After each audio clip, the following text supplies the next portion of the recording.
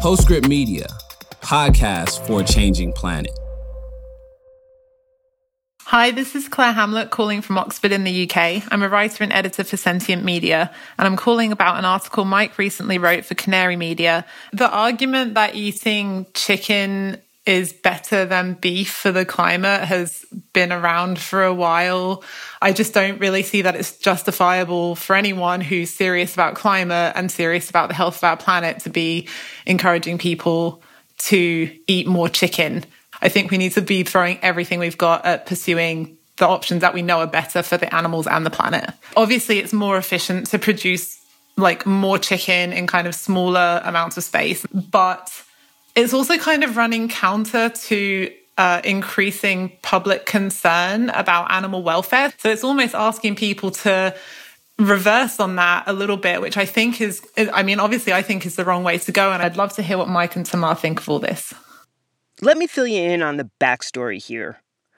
Mike wrote a piece a while back that acknowledged the problems with industrial chicken farming, but focused on the fact that climate-wise, chicken is the best choice when it comes to meat. Yeah, in my column for Canary Media, which I hope you guys all check out because they're a great outfit, but I was super harsh on the chicken cartel, not only for the way they mistreat birds, but the way they mistreat workers and contract farmers, and the incredible mess they make in terms of water quality. But their ruthless industrial efficiency has made chicken cheap. And as a result, Americans are eating way more chicken and significantly less beef than they did a half century ago. So in my column, I did write about how that shift has probably done more to reduce global warming than any other change in American life over the last 50 years. I even joked about how those eat more chicken ads for Chick-fil-A actually might have a point. So I guess it's not surprising that he got hit pretty hard on social media for being a callous, unfeeling jerk. Oh. As Mike's co-host, I kind of have the inside track on how seriously he takes animal welfare. And I'm here to tell you that although I wouldn't call him a callous, unfeeling jerk, I do think the Grunwaldian worldview is insufficiently attentive to animal welfare concerns. I am a meat eater, but I care a lot about the lives of my livestock. I have raised and slaughtered chickens, ducks, turkeys, and pigs. And when I'm not eating animals I raise myself, I try to buy meat from people doing it with care. So when I heard Claire's comments, I thought, she's got a point. I thought, wait, I had a point too. And I get a little bit defensive about criticism. I know it'll come as a shock to you tomorrow. I totally reserve the right to have the same reaction when someone comes after me. But here's the thing. You only thought that for a nanosecond. And then you thought we should do a show about her point. Well, look, she's right that going vegan is better for the climate and for animals. But I think I was right too. Because the world isn't going vegan anytime soon. And meat eaters should know that chicken is better for the climate than beef. I also have to admit, I push back a little bit against the notion that caring about the climate is this kind of environmentalist thing that ignores suffering. We talked about this a little bit last week in our food crisis episode. Climate change is going to cause incredible suffering for billions of people. But like you always say, food is about trade-offs. And it's fair. I probably do have climate tunnel vision, and the climate is not the only issue. I do tend to blow off these animal welfare issues, and Tamar, you've given me a hard time about them privately. I know you live them every day, and I don't know anyone who's more thoughtful about these issues than you. You've certainly got me thinking. So, I thought it would be cool if we hashed them out a little bit. And that's totally why I don't think you're a callous, unfeeling jerk. Because you are willing to revisit the Grunwaldian worldview and make changes where appropriate. You're willing to change your mind. Well, we'll see. I don't want you to go too far. Okay, baby steps, Mike, baby steps. And who knows, maybe it's me who will end up changing my mind. In any case, we agree that animal welfare is worth talking about. So let's talk. I'm Michael Grunwald. And I'm Tamar Haspel. And this is Climavores, a show about eating on a changing planet.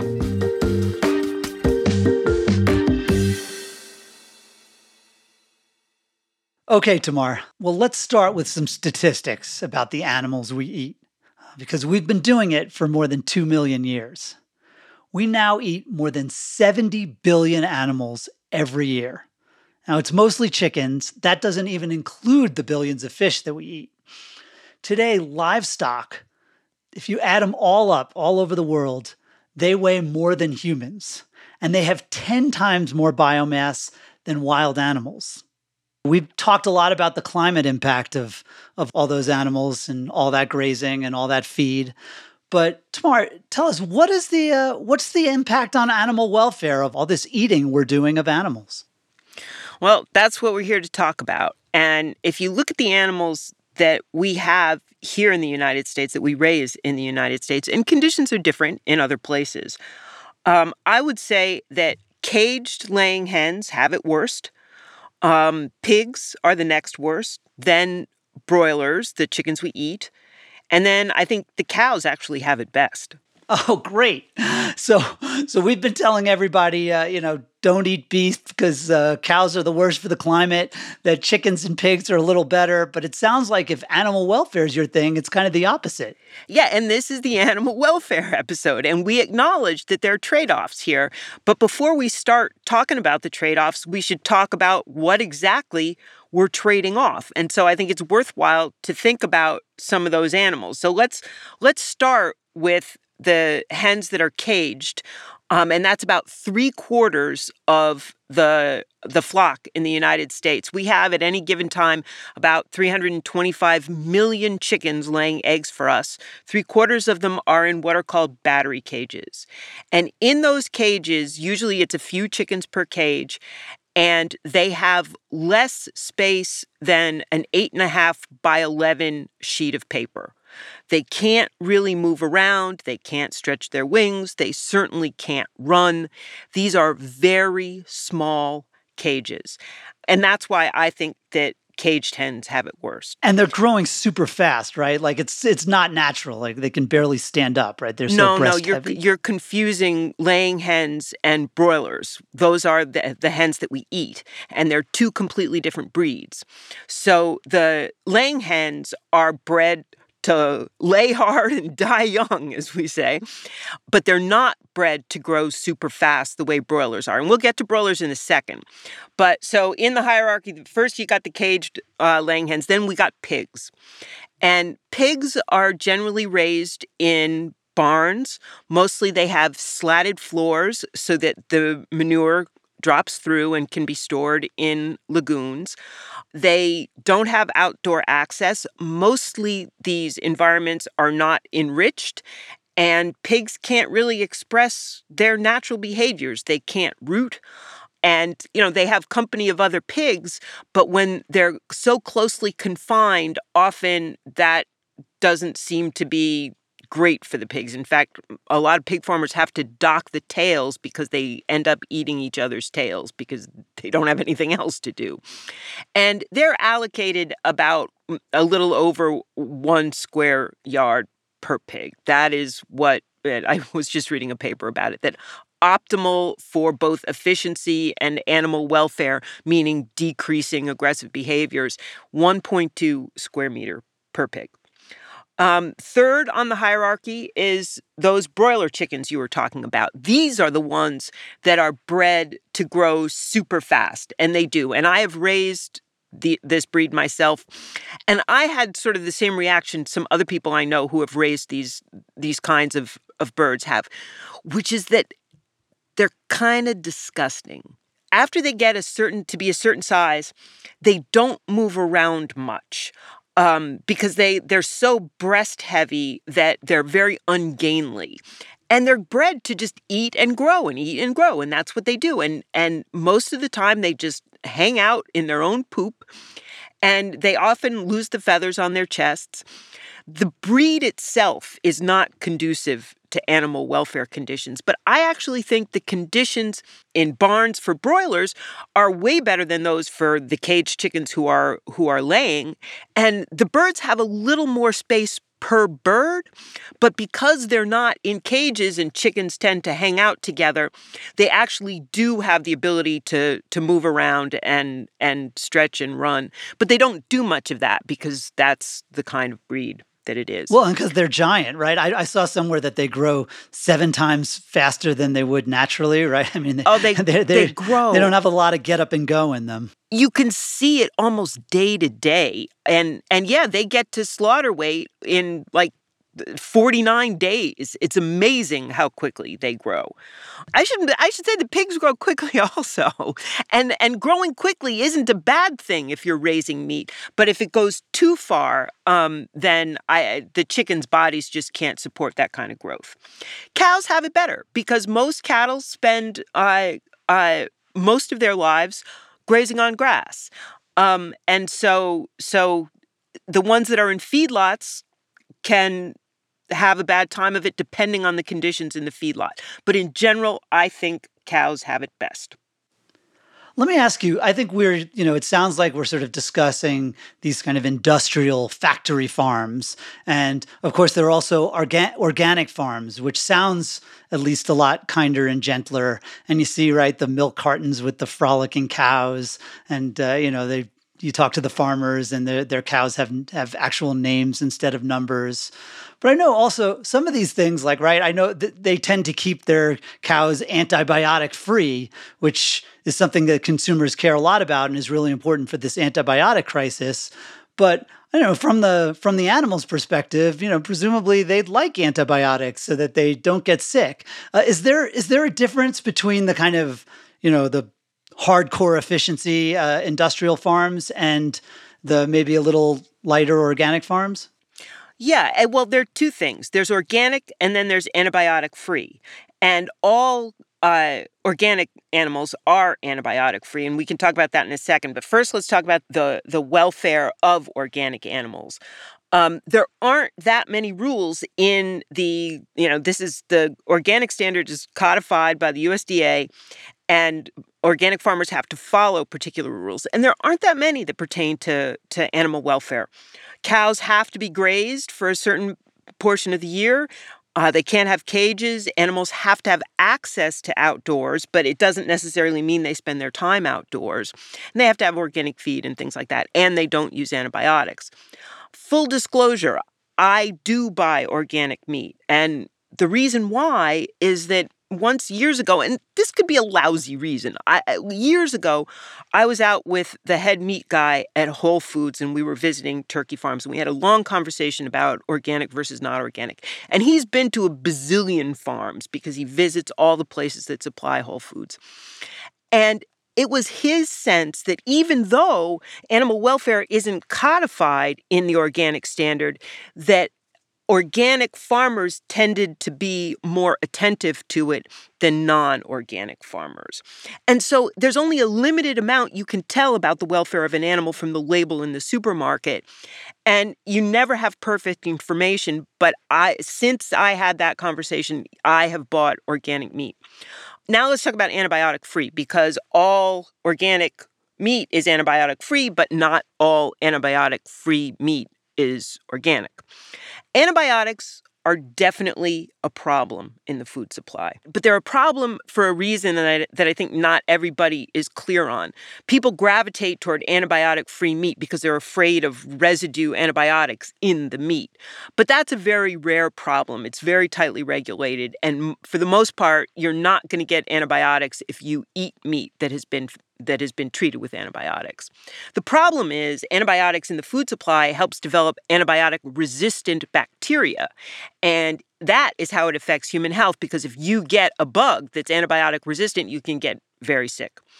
So I love that people are paying attention to using less antibiotics, but as you pointed out, if an animal is sick, treating it with antibiotics is sometimes the appropriate thing to do. Unfortunately, the choices are antibiotics or no antibiotics, and there isn't like a prudent antibiotic use sticker, but I don't know. Maybe there will be when they put me in charge. Tamara, that's like an amazing outline of the sort of situation that I think like our listeners are going to be happy to hear it, and I am too, because this is not stuff that I'm I'm an expert on. But it's funny. You mentioned, for instance, that like pigs are forced inside, which is not their natural way. And I actually went to a pig farm, and it looked pretty cramped, but then they were all inside. But it also made me think it was in southern Illinois, and I remember thinking like, God, I bet they're kind of happy to be inside in the winter. I visited a cattle feedlot in Colorado. And I remember I went driving around with the rancher who was in charge of it, and he stopped in the middle of the feedlot and he rolled down his windows and he asked me, he's like, "So what do you hear?" And I was like, "Well, I don't really hear anything." And he's like, "Well, you're surrounded by 50,000 head of cattle. Do you think they're suffering? Wouldn't they be making some noise if they were suffering?" And my honest answer was, well, I don't know. Like, I don't really know what the cows want. And I don't know if it's good enough that they're not screaming all day long. I guess what I wanted to ask you is, what do we owe these animals? That rancher called them like the beef cattle, which are the beef animal, which is something it seems to kind of, so you don't really think of it as a sentient being. It's just kind of a, sort of widget in the factor of production type thing. What do we owe these animals? It's a great question, and I would sum it up pretty simply. I think we owe them a decent life. But then the hard question is, what constitutes a decent life for a pig or a cow or a chicken? And, I think one of the difficulties is that in assessing animal welfare, there aren't that many things. Well, there are a number of things you can measure. You can measure in the chicken industry, and they measure cannibalism and injury, and you can always measure illness, and they try to measure things like aggressive behavior or play behavior. But it's kind of hard to nail down exactly what makes a chicken happy or what makes a pig happy. And I have spent a lot of time with chickens and with pigs trying to figure out exactly that. And there are things that you can figure out. Chickens are actually pretty good at telling you what they want. I mean, if you want to know if they want to go outside, all you have to do is open the door and they'll tell you. And, you can tell what they like to eat, because they'll either glom onto it and gobble it down, or they'll look up at you and say, "Yeah, what else you got?" And so you can figure out what makes animals happy the same way we can figure out what makes our dogs and cats happy. And pigs are smart animals, and things do make them happy. I am thoroughly convinced that pigs are capable of joy. And, on a warm day when we had our pigs, we would go down to the pig pen, and Kevin, my husband, would take the hose down and we would shower the pigs, and the pigs would run through the water and they would dance. And I have a video of it. There's just no question that this is a happiness behavior. And, do we owe every animal an optimal life? I think that's probably unreasonable, but we owe them a pretty good life. And then you kill them, though, right? I mean, yes, maybe the chickens and pigs they like the life you're giving them, and maybe they'd prefer to keep enjoying it. I am absolutely sure that they would. But here's the thing. The only reason they exist is that we eat them. And that's the only reason we raise them. So the choice isn't whether you have this pig that you kill at 6 months, or you let the pig live out its multi-year life, eating feed and dancing in the spray from the hose. The choice is, do you have the pig for 6 months and kill it, hopefully instantaneously, or do you not have the pig at all? Because if we're not going to kill the pig to eat it, there is no pig. That's really interesting. And I'm just thinking this through. I'm not trying to be a troll here. But you did say it's sort of, our obligations are a little different because that pig wouldn't be there if not for us. What's the kind of moral principle here that we're upholding?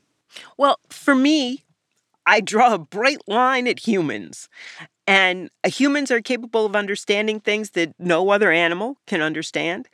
I've talked to animal behaviorists about this, and I've never encountered one who believes that an animal understands that its life is finite, that it's going to end, and there will be no more animal after that happens. And, there are stories about elephants who seem to mourn their dead, although animal behaviorists disagree about that also.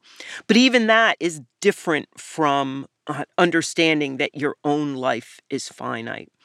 And so if my pig gets to live for 6 months and then is killed instantaneously, it doesn't know the death is coming. It has no idea what was taken from it. All it knew was 6 months of, a good life in a big pen with good things to eat and company and treats and showers. And I think that the calculus there is the pig wins, but we also win. Well, look, I know, humans and our ancestors have been eating meat for, what is it now, 2.5 million years? But I understand why people came back at me and they said, hey, just don't eat meat. That would solve a lot of animal welfare problems. It totally would. And veganism is a principled position that I respect, but I don't share. But the thing about human existence is that it's an animal-killing enterprise. If you don't think it's okay to support humans by killing animals, then we have to die off as a species because we kill them when we take their habitat, we kill them with our machines, we kill them with our chemicals. And, let's talk about rats for a second. You know how many rats are poisoned to be kept out of the grain supplies? No. Neither do I, because nobody even bothers to count. But it's a whole lot of them. And so veganism keeps the evidence of animal killing off the dinner table, but it still goes on. So for me, the question isn't, are we willing to kill animals? Because we have to be. The question is, under what circumstances do we kill animals? And I would like to keep suffering to a minimum. And I would make the case that my pigs, who lived for 6 months and died an instantaneous death, had very little suffering, if any. Tamar, that rat example is fascinating because I think it does, it is a real challenge to vegans who are sort of saying like, I don't want to be part of this, animal killing complex. You're kind of saying everybody is, deal with it, which I think is really compelling. And presumably, one reaction would be like, gosh, we should be taking more care with our rats. Maybe we should be more humane with it. But just to give my honest reaction, I thought like kind of, that's a really good point. And it made me care a little bit less. We're already killing the rats. Why shouldn't we be killing livestock too? Right? If I get it, if you're going to care about every animal, veganism makes sense. But what is the line? If we are going to start killing animals for our food or continue doing it, like do we care more when they're smarter? Is that the right line? That's actually a really good question. And I've thought a lot about it because I do think that what we owe animals is commensurate with their capacity to enjoy the world. And so, yeah, I think we owe pigs more than we owe chickens. And I think rats are a really unfortunate example because they're really smart animals, but we do have to keep them out of the grain supplies. And so it's really, really tricky. But of course, I guess they're breeding rats to use them in experiments, but nobody's breeding them for, the sewers or the grain silos. Right. And so it's just a really unfortunate byproduct of human existence, those rats. But I think we can do better by our pigs and our chickens and our cows. Well, it's interesting. I think in our culture, right, we're sort of trained to anthropomorphize these animals, right? Like take pigs, right? There's Babe, there's Miss Piggy. My kids grew up with Peppa Pig, and yet we eat them. We love bacon. I remember I was talking to Frank Mitloehner, the professor who's a big sort of pro-livestock, pro-animal ag guy out in Cal Davis. And he's really tight with the industrial farming industry, but he was kind of saying that, we're sort of doing a disservice to the industry itself by making it sound like these these farm animals, they're our friends. And he was saying, like, if we're going to eat this stuff, we should think about it as food and not worry so much about trying to be their friends. I cannot tell you how loathsome I find that attitude. Oh, wow. And it wasn't by me. That's great. Here, when we got our pigs the first time, and I wrote about it, and people said, whatever you do, don't name them. And the first thing we did was name them. And we spent time with them. We hung out with them. We brought them good things to eat. We scratched their heads. We associated with them. And the reason we did is because we owed those pigs a good life. And the idea that we would withhold our affection to protect ourselves from feeling something, and that we would deny them something that they absolutely enjoyed to protect ourselves was just, it was completely foreign to me. And when we slaughtered the pigs and I wrote about that, one thing really surprised me. I knew I was going to hear from animal rights people, and I knew I was going to hear from vegans about the very issue of killing pigs. You shouldn't do that. But the thing that surprised me was that people said I had betrayed them because we had befriended them. They were treated like pets. And then we killed them. And people thought it was worse to be good to them and kill them than to be standoffish with them and then kill them. And that totally mystifies me, and that's Frank's line. That's so interesting. I mean, I think about, as you know, I have 2 pain-in-the-ass dogs, right? You're very fond of them. I pet them, I scratch their heads, right? All those things you were talking about. But I'd feel pretty weird about eating them, and you went ahead and ate your pigs. I mean, would you eat a dog? Not if I didn't have to, but it's only because that's a learned disgust response. So there are cultures where they eat dog and they're totally fine with it. And there's no moral reason that a dog is different from a pig. So this is just a matter of enculturation. Morally, pigs and dogs are essentially equivalent. Look, I'm a hypocrite, no question about it. You're killing your own animals and then eating them. Obviously, just because somebody else is killing it for me, there shouldn't be really a moral difference. Like when you think about it, you wonder if in 100 years, people will look back at how barbaric it is that, we had 70 billion animals that we were eating every year. I can't really justify my choices on this. I like meat, and I guess I don't think of it from the animal's perspective that much. What I imagine is that there are a lot of people who feel like I do. We don't want to think about it so much as we eat meat.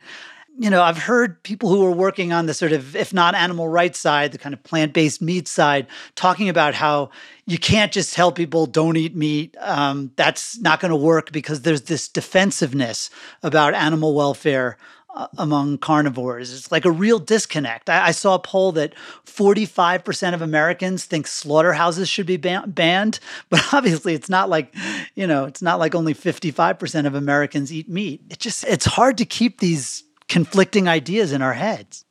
I totally agree. And people have trouble with this. People don't want to think about it. And so, yeah, it's a really fraught issue, and that's before you get to the climate impact. It is true, Tamara. Look, we're the climivores, right? Not only did I write that column that Claire didn't like about the eat more chicken thing, but you wrote a column that was basically eat more pork if you care about the climate. Yeah, I guess the reason I didn't get quite so much vitriol on social media is my column was a little kinder and gentler than yours. but yeah, no, and I did write about pigs, and I did write about switching from beef to pork. And there are trade-offs. This is what our show is about. Almost always, meat is not a great climate choice, and we acknowledge that the animals that are raised in CAFOs, those confined animal feeding operations, are the best for climate, but they're not the best for other things. Meat is almost always just not the best choice. I should note that there is one exception to the climate impact rule about meat, and that is overpopulated wild animals. So I try and hunt every couple of years, so there's venison in my freezer. And, taking an overpopulated ruminant that's doing environmental damage out of the environment is a positive good. You can say the same about Canada geese, about feral hogs, about invasive fish and shellfish. So there are a few meat choices that are good for the environment, but raised meat, it's just not the case. And because it is pretty much the worst food for the climate, I think we have to think long and hard before we make decisions about raising animals that will increase that climate impact. Right. I do think, we always talk about how food is about trade-offs. That's your great line. But I think people have to reckon with the idea that it is a trade-off, right? If we want our animals treated better, could be an efficiency hit, which could have a cost hit. And we talked last week about how important it is that food remain cheap. And it could have a climate hit if it's going to take, more resources and more land to raise the same amount of animals. We have to sort of acknowledge that there is a little bit of a stark choice, right? Do you want things to be more humane, or do you want there to be fewer emissions? And that is a stark choice. I think that there is a bright line, and there are things that we shouldn't be doing to animals in any situation for almost any reason, like keeping them in tiny cages where a chicken has less space than an 8.5 by 11 sheet of paper. And I think that the answer here is that we want more humane treatment of animals, but we have to eat fewer of them in order that we don't increase the climate impact. No, I think that's an interesting point, right? Because in California, they're having this big fight over a ballot referendum that was passed but has been held up in court that would give pigs a little bit more room, right? It's not like they're going to put them in McMansions or take them to Disney every year, but they will have slightly larger stalls. But the producers say that if this goes through, it's going to increase the price of bacon like 60%. And again, they're talking their own book. Who knows what the exact figure is? Those are fighting words. You want to make animal welfare concerns unpopular, just tell people that it's, jacking up the price of their bacon. And Tamara's right. Pork is a great alternative to more expensive beef. But if you're putting in various rules that are going to make it harder to raise pork, that could make it more expensive, and it could mean more beef. And of course, when prices are high, there's going to be a huge incentive for cattlemen or pork farmers to expand into forests and wetlands. There really are trade-offs here.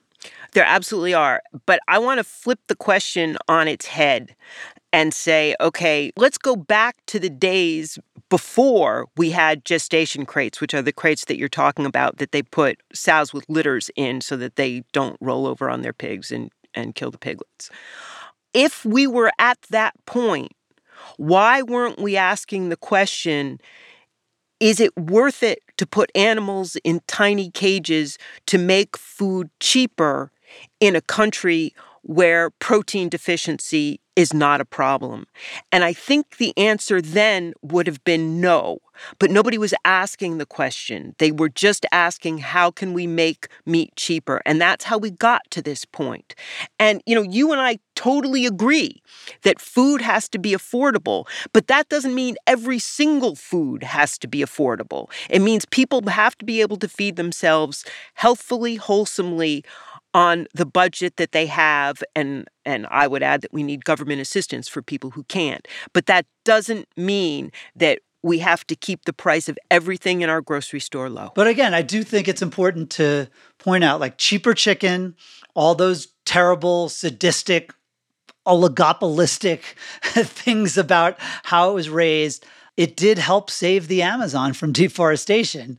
And it would be really terrible if making chicken and pork more expensive drove more consumers to beef, right? And again, and Claire did point out that veganism is to a large extent a kind of no regrets solution, that it's better not only for animals, but for the climate. I do think we have to acknowledge that. Yeah, we totally do. There's going to be a climate impact if we raise animals more slowly. They need more feed, they need more time, they need more space, and that has an impact. And I admire veganism. I admire Claire for taking issue with some of the things that you talked about, but it's not going to feed the world. People just aren't going to do it. So we need solutions that don't go that far. Right. If your mantra is that food is about trade-offs, mine is better than worse, right? I think we need to talk a little bit about what's going to make things better. So Tamar, let me ask you, are there ways that industrial farmers or processors or anyone involved in the food chain can improve animal welfare without creating huge losses in efficiency that end up increasing emissions and food prices? Well, there are going to be some losses in efficiency. There's no question about it. Our system was designed to be super efficient. So you change it and you roll back some of those things, and yeah, you're going to lose efficiency. If it were up to me, here's what I would want for animals. For pigs, I would want more space. I would want enriched environments. They play with toys. And I would want deep bedding so they can root, which is what pigs do. Ideally, they go outside, but I think you can definitely raise indoor pigs that are happy and well taken care of. For chickens, I would absolutely go for a slower growing breed. I think that the breeds that we raise for broilers are just inherently, it's just not a humane situation. And I would also enrich the environments for the chickens. We hang greenery, weeds from the ceiling of the chicken coop so they have something to peck at. There are roosts that they can hop up on. And I think that's important for all animals. And for cattle, I think, after I had a long talk with Temple Grandin, she convinced me that having a well-drained, shaded feedlot is the most important thing for cow well-being. And I want to add, though, something here that maybe I should have said up top, that I think that there are a lot of farmers raising animals in these CAFOs who are very, very attentive to their animals. And yeah, I take issue with density. I take issue with unenriched environments. But I don't think that all of these farmers are engaging in the horrors that we see on some of the animal welfare videos. I think lots of them are responsible, well-meaning stewards of their animals. And I kind of want to give a shout out to them. Well, look, like that rancher I went to see in Colorado. I mean, it was incredible. He knew, like, to the 100th decimal point, he knew exactly how much water he was using. He knew exactly where every drop in manure in his farm was going. And I really worry about reducing efficiency at all because, as we've said, and I'm a complete bore about this, but we're going to need even more food with even less land, which is going to mean even more efficient. And so, if we're going to start taking efficiency hits and yield hits, we've always said that yield is kind of non-negotiable. Like treating animals well feels like it should be non-negotiable as well, but there's a real tension between them. I've talked to some people in industry, and you should tell me if this is BS, but they've said that, for instance, there's been this big move towards cage-free eggs. And they say, that's led a lot of chicken farmers to just take them out of the cages and they sort of pile them all together and they're pecking at each other because they're now free to move about the cabin and they're taking advantage to, eat each other. And the chicken people want you to believe it's either maximum efficiency or chaos. And, if you take chickens out of cages and you still keep them in environments where they're overcrowded and they have to compete for resources, you're going to have problems. Animals need space. And, those aren't the only two choices, that the ones that get studied. But yeah, Chickens out of cages take risks. They get injured. And chickens are little dinosaurs. They do peck at each other. They do have a pecking order. They are all out for number one. So yeah, you're going to have some of those problems. But, it's the whole liberty versus security thing. And I happen to think that liberty is really important. But more importantly, I'm going to say it again, I do not think you should keep an animal in a cage where she can't spread her wings or run around or do the things that animals do.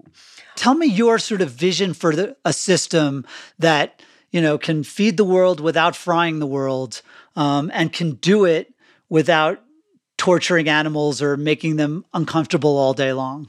I think we have to take animal cruelty seriously. And there are animal cruelty statutes in some states. And I don't see why we should be thinking of livestock differently from other animals. They are sentient creatures. And if we are going to raise them for meat or for eggs or for milk, we have to give them some basic living standards. And I would love to see that codified by law. If we do that, yes, meat is going to be more expensive. But here is my vision of a better system. Everyone, rich and poor, eats half as much meat and pays twice as much for it and makes up the difference in lentils. You and your lentils. I really worry about that kind of heavy-handed, big government regulatory solution. It seems really important for some of the worst outrages. And my sense is that in that sense, regulation has been somewhat effective in kind of getting rid of some of the torturing of animals. But like you just mentioned, if we're going to make food, any kind of food, twice as expensive, that is going to create hardships. In the United States, we're going to have to reduce particularly our beef consumption, probably about by half. But again, we've said that food has to be affordable, if not just for humane and substantive reasons, for political reasons. We don't want people to think of their expensive bacon as a climate or animal welfare penalty. That's just going to make people hate climate and animal welfare solutions. The United States could force, the owners of these CAFOs or any rancher to treat their animals better. But in many cases, that'll just be an advantage for cruel and often less efficient producers abroad. So my ideal way of dealing with this, and I got to admit, I don't have really great solutions, but one obvious one would be a serious effort to promote alternatives to animal products, right? Fake meat and dairy, they're really like renewables and electric vehicles, and they need to get a lot cheaper and better because, as we discussed, right now people don't like them enough. But the government can help with research and deployment to bring them down that cost curve and hopefully up the tastier curve. And those are really no regret solutions, right? It would mean less beef, also presumably less pork and chicken, less milk and cheese and eggs.